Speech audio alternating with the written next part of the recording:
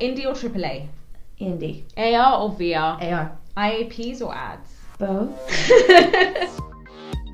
You're listening to Level Up with Melissa Zalouf.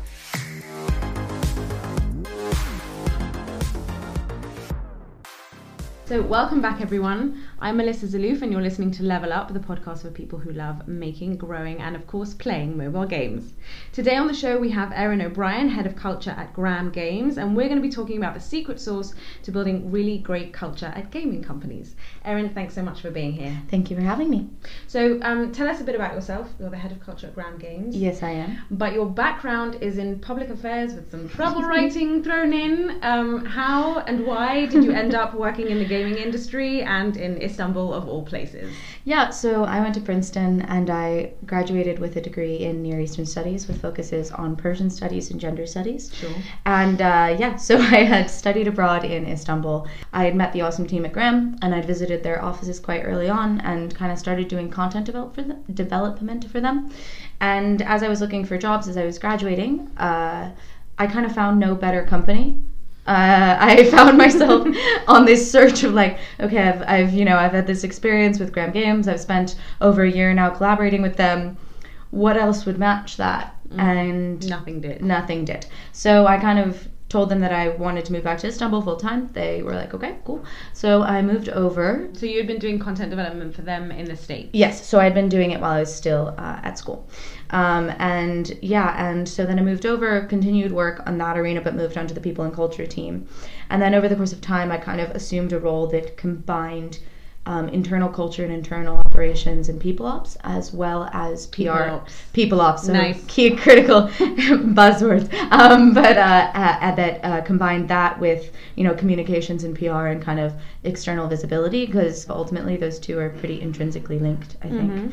Because, my job is both to work with an incredible team to maintain the internal stability of the company, but then also to ensure that the world knows what we're doing and that the world is aware of what we have going on inside of Gram. Why do you think your degree, I mean, obviously the Near Eastern Studies put you in Istanbul, but why culture specifically? Yeah, so I mean, it's funny because I actually buck sometimes at the concept of culture in a sociological sense, because I think that it's used often as a blanket term to describe individuals rather than individuals actually informing the culture, if that makes any sense. But at Gram, our culture is very much one that is bottom-up individual defined. And that is something that I did a lot of work on, interestingly, with my thesis, and kind of arguing against the concept of monolithic top-down forced culture.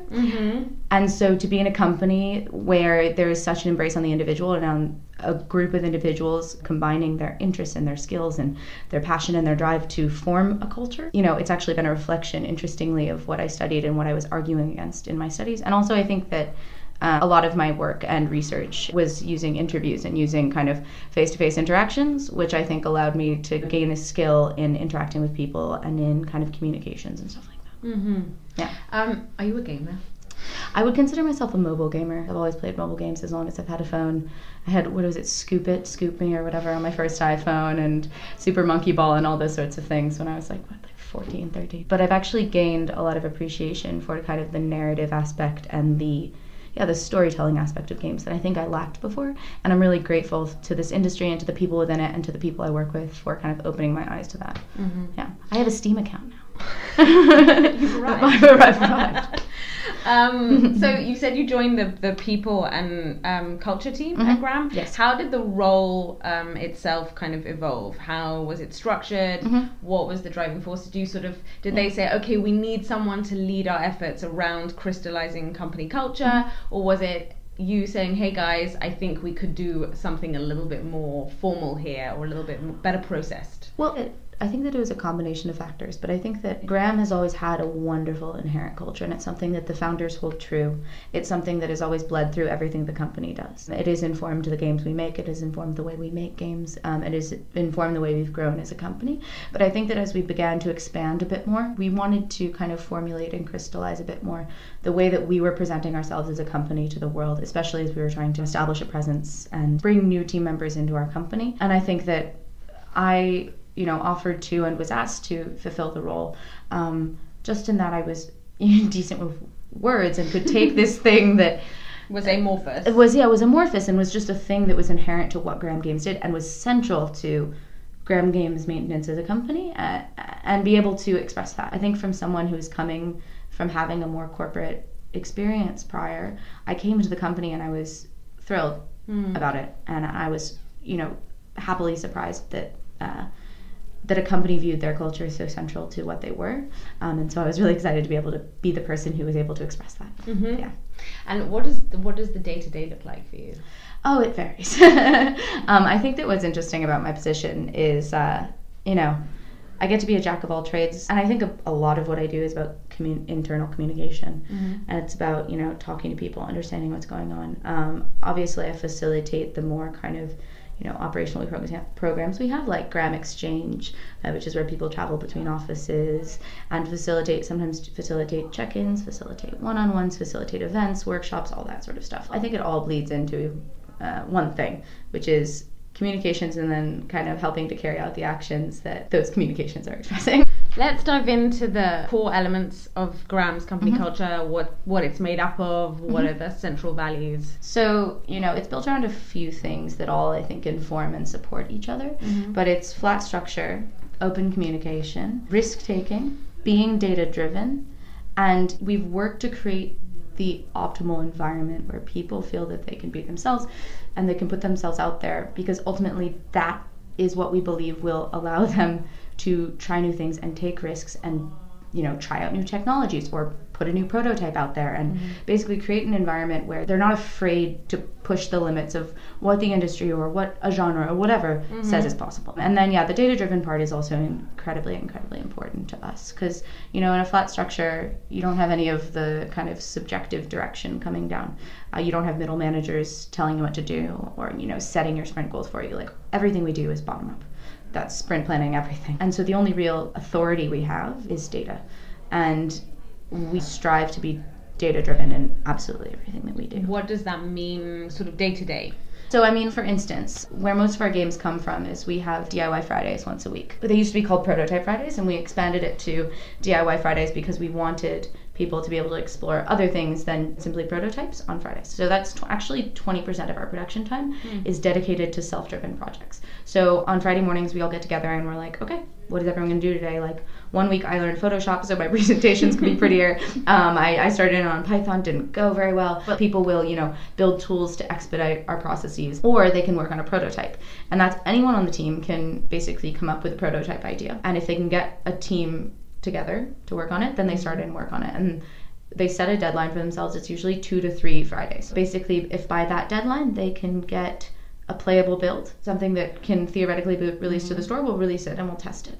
And if it meets the KPIs that we've set for us for a successful project, no questions asked, it will be put into production. Like 1010, for instance, was our first instance of this. This was something that was prototyped. 6 was also something that was prototyped and then wasn't made and then was brought back. Everything that we make comes in one way or the other out of it, whether it's an iteration on a prototype or a prototype. Yeah.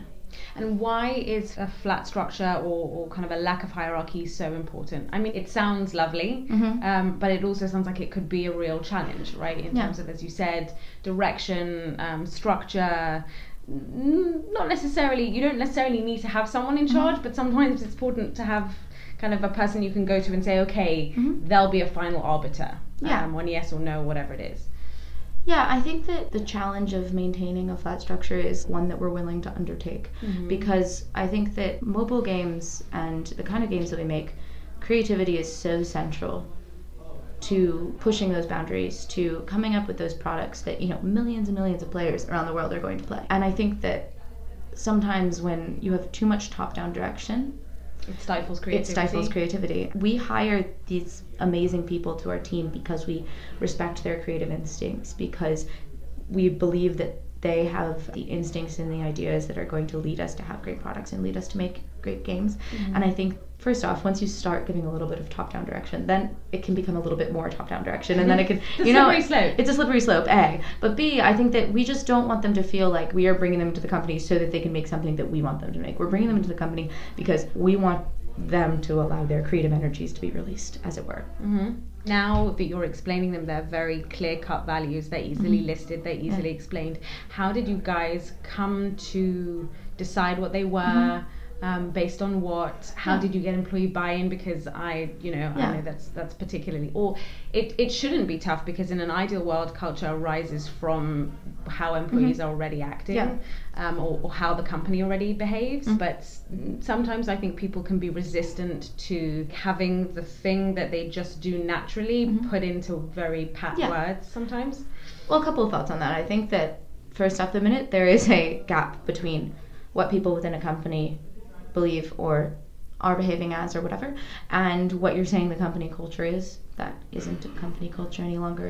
It's PR. And I think that ours came out of a lot of conversations with employees, came out of conversations with leadership, with the founders, kind of the whole team, and it's a totally live product. So it's constantly morphing and developing, and we have to be diligent, and we have to kind of maintain an awareness of its relevance, because as I said, the minute there is a gap, you're in trouble. Then it's completely defunct. And I think that it's important to emphasize and to underline that culture is not like a set thing. Like once you set forth those values, it doesn't just remain that. And you'll notice that what I said was they were very basic, broad values, because it's something very amorphous and something very alive and something that shifts constantly. You said kind of prototyping is one example of how you, let's say, make company culture actually happen in the real world versus just kind of values. What are some other examples of things that Graham does in a concrete fashion that really says, okay, this is how we make company culture real? Because I think a lot of people, it feels very nice to have company culture, but you have to really put your money where your mouth is, and that doesn't necessarily mean buying a ping pong table. Well, that's such a trope, right? The ping pong table culture. We do have ping pong tables, I will tell you. But your excuse. Yeah. But actually, it was a suggestion from the team.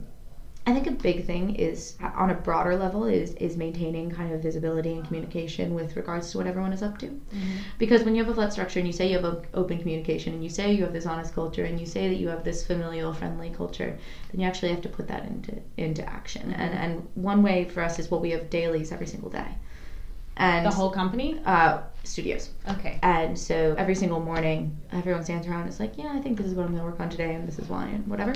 And then also once a week we have team check-ins, full company check-ins. So we have Polycom, and we have stages in each office, and we get everyone on the stage, and I put together, basically we have a form that everyone fills in, each team fills in. I put together a presentation that basically goes over, okay, this was the high level goal for this team this week, this is what each person did, and it's very much about individual recognition as well. So being like, this person contributed this to the company this week, and this is what it did, and this is why they did it, and this is the art that this person did. And it's easy to miss those. I mean, everybody likes to talk about celebrating wins, but it's easy to miss the small ones that happen every day or every week or whatever it might be. And so, like, for instance, when we had a Valentine's Day event for Merge Dragons, and the art was put up that one of our artists made, and the entire company, both offices, just goes like, oh, and you have this like collective moment of recognition of like how cool what one person is doing. And we never want to emphasize the individual over the company, of course, but we want to make sure that everyone understands not only what their own actions do for the company on a daily, weekly, hourly, minute by minute basis, but also what the actions of the people around them are also doing, and to understand that every single person is contributing something every single moment to the company. It's about maintaining that familial vibe where you feel like you're informed. Or nitty gritty, how does it help Graham make better games? Well, I think that it actually is conducive to the efficiency with which we are able to put out titles. And which you do at a very fast clip. Fairly rapid pace. And I think that also, like, the honesty feeds into planning. When we're setting sprints, the team sits down in a room. They're like, this is what I'm going to be able to accomplish this week. And it's not lofty and it's not under, because they trust the people around them and they're open with the people around them. And also, like, with regards to killing games, for instance, we don't work on a project for 2 years. It's not going to go anywhere. And because of the culture that we have, if at some point we're like, okay, the data says this, and therefore we're going to kill this game, there's not like a personal offense that's taken. I mean, obviously sometimes you're like, oh man, like that sucks. It's sad. Yeah, but that's also critical to what we do is making sure that we kind of cut the line on things that aren't going to work really, and not wasting resources, not wasting time on things that aren't going to work. And that comes out of honesty and open communication and being straightforward and feeling comfortable with the people around you. And I think that, you know, one more thing is because of the flat structure and because of the recognition and trust that we've worked to build within our company, we've completely, for the most part, cut out that subjective top-down kind of instruction, which I think is actually more efficient in terms of production. So like, you know, a product lead, for instance, like has an overall view of everything that's going on, but maybe they don't understand the nitty-gritty of something that's happening on the back end, for instance. And because of the kind of communication that we encourage, we kind of someone's kind of be like, yo, like, I don't think that's going to be possible, or maybe we should do it in this way, or maybe we should do it in this way, which I think at the end of the day is very fundamental to the way that we make games. And I really don't think that we would be able to produce games in the same way if we had some very bureaucratic kind of stringent processes by which you had to get approval, by which you had to blah, blah, blah, blah, blah, like, you know, ask to be able to do something, wait 2 days, all this kind of, like, literally in our offices, we're all open plan. We're all in the same room. We can literally run over, tap someone on the shoulder, be like, I want to do this. Can we do this right now? What do you think is important for, specifically for a game company culture, that's perhaps unique from other sort of other verticals, other industries? Well, I mean, a couple of things, but I think most importantly, games are fun. And I think that you need to ensure that the people that are making those games are having fun, that they're happy, that they're enjoying making those products, that they're enjoying being in their company. Because if they're not, if they feel miserable, if they feel that they're kind of stuck into a certain silo, or they're being told to do something they don't want to do, then at a certain point and at a certain level, that's going to bleed into the products that they make. And you're going to end up with games that just aren't as fun. So that's one huge thing. And I think another thing is, like, being in gaming, you're fortunate enough to be surrounded by people who are hugely passionate about what they do. And if you find yourself stifling that, you're in trouble. And we kind of have a, you know, head start on company culture because the people we work with are already working for something that they love. And so it's about encouraging that and making sure that they are able to work on and build games that they love and bring those to millions of people around the world. And, you know, if you create an environment that fundamentally foments that, fundamentally allows for that, then I think that you've already done a lot of the work to create and maintain a company culture. You have clearly a very strong and solid base in terms of what Graham's company culture is. How has that evolved? And you've talked about it being a live product. How has that evolved over the past sort of couple of years? What shifts have you made based on kind of shifts in personnel or as the company has grown and evolved? And also kind of what new initiatives have you brought on? Because you said yourself, these are important causes to us, or this is something we see as a reflection of Graham's DNA. A few things. Firstly, I think that establishing our headquarters in London and expanding our team in that manner presented a challenge to company culture, because so much of what we did initially was contingent on the one studio, tightly knit familial culture. And I think that that's actually where a lot of the understanding of the organic nature of culture came from.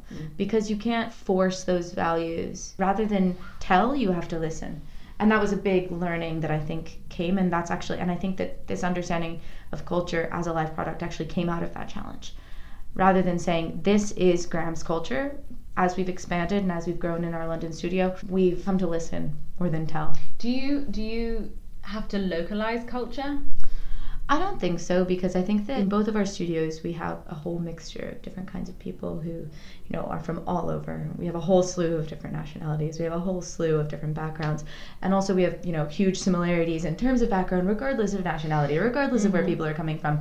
And I think that we've, you know, we have this like pretty international quote unquote culture in our offices. So no, I don't think so as much. I think that, yeah, the biggest challenge has just been allowing culture to grow and shift rather than trying to cling to something that as you grow might become irrelevant. Right.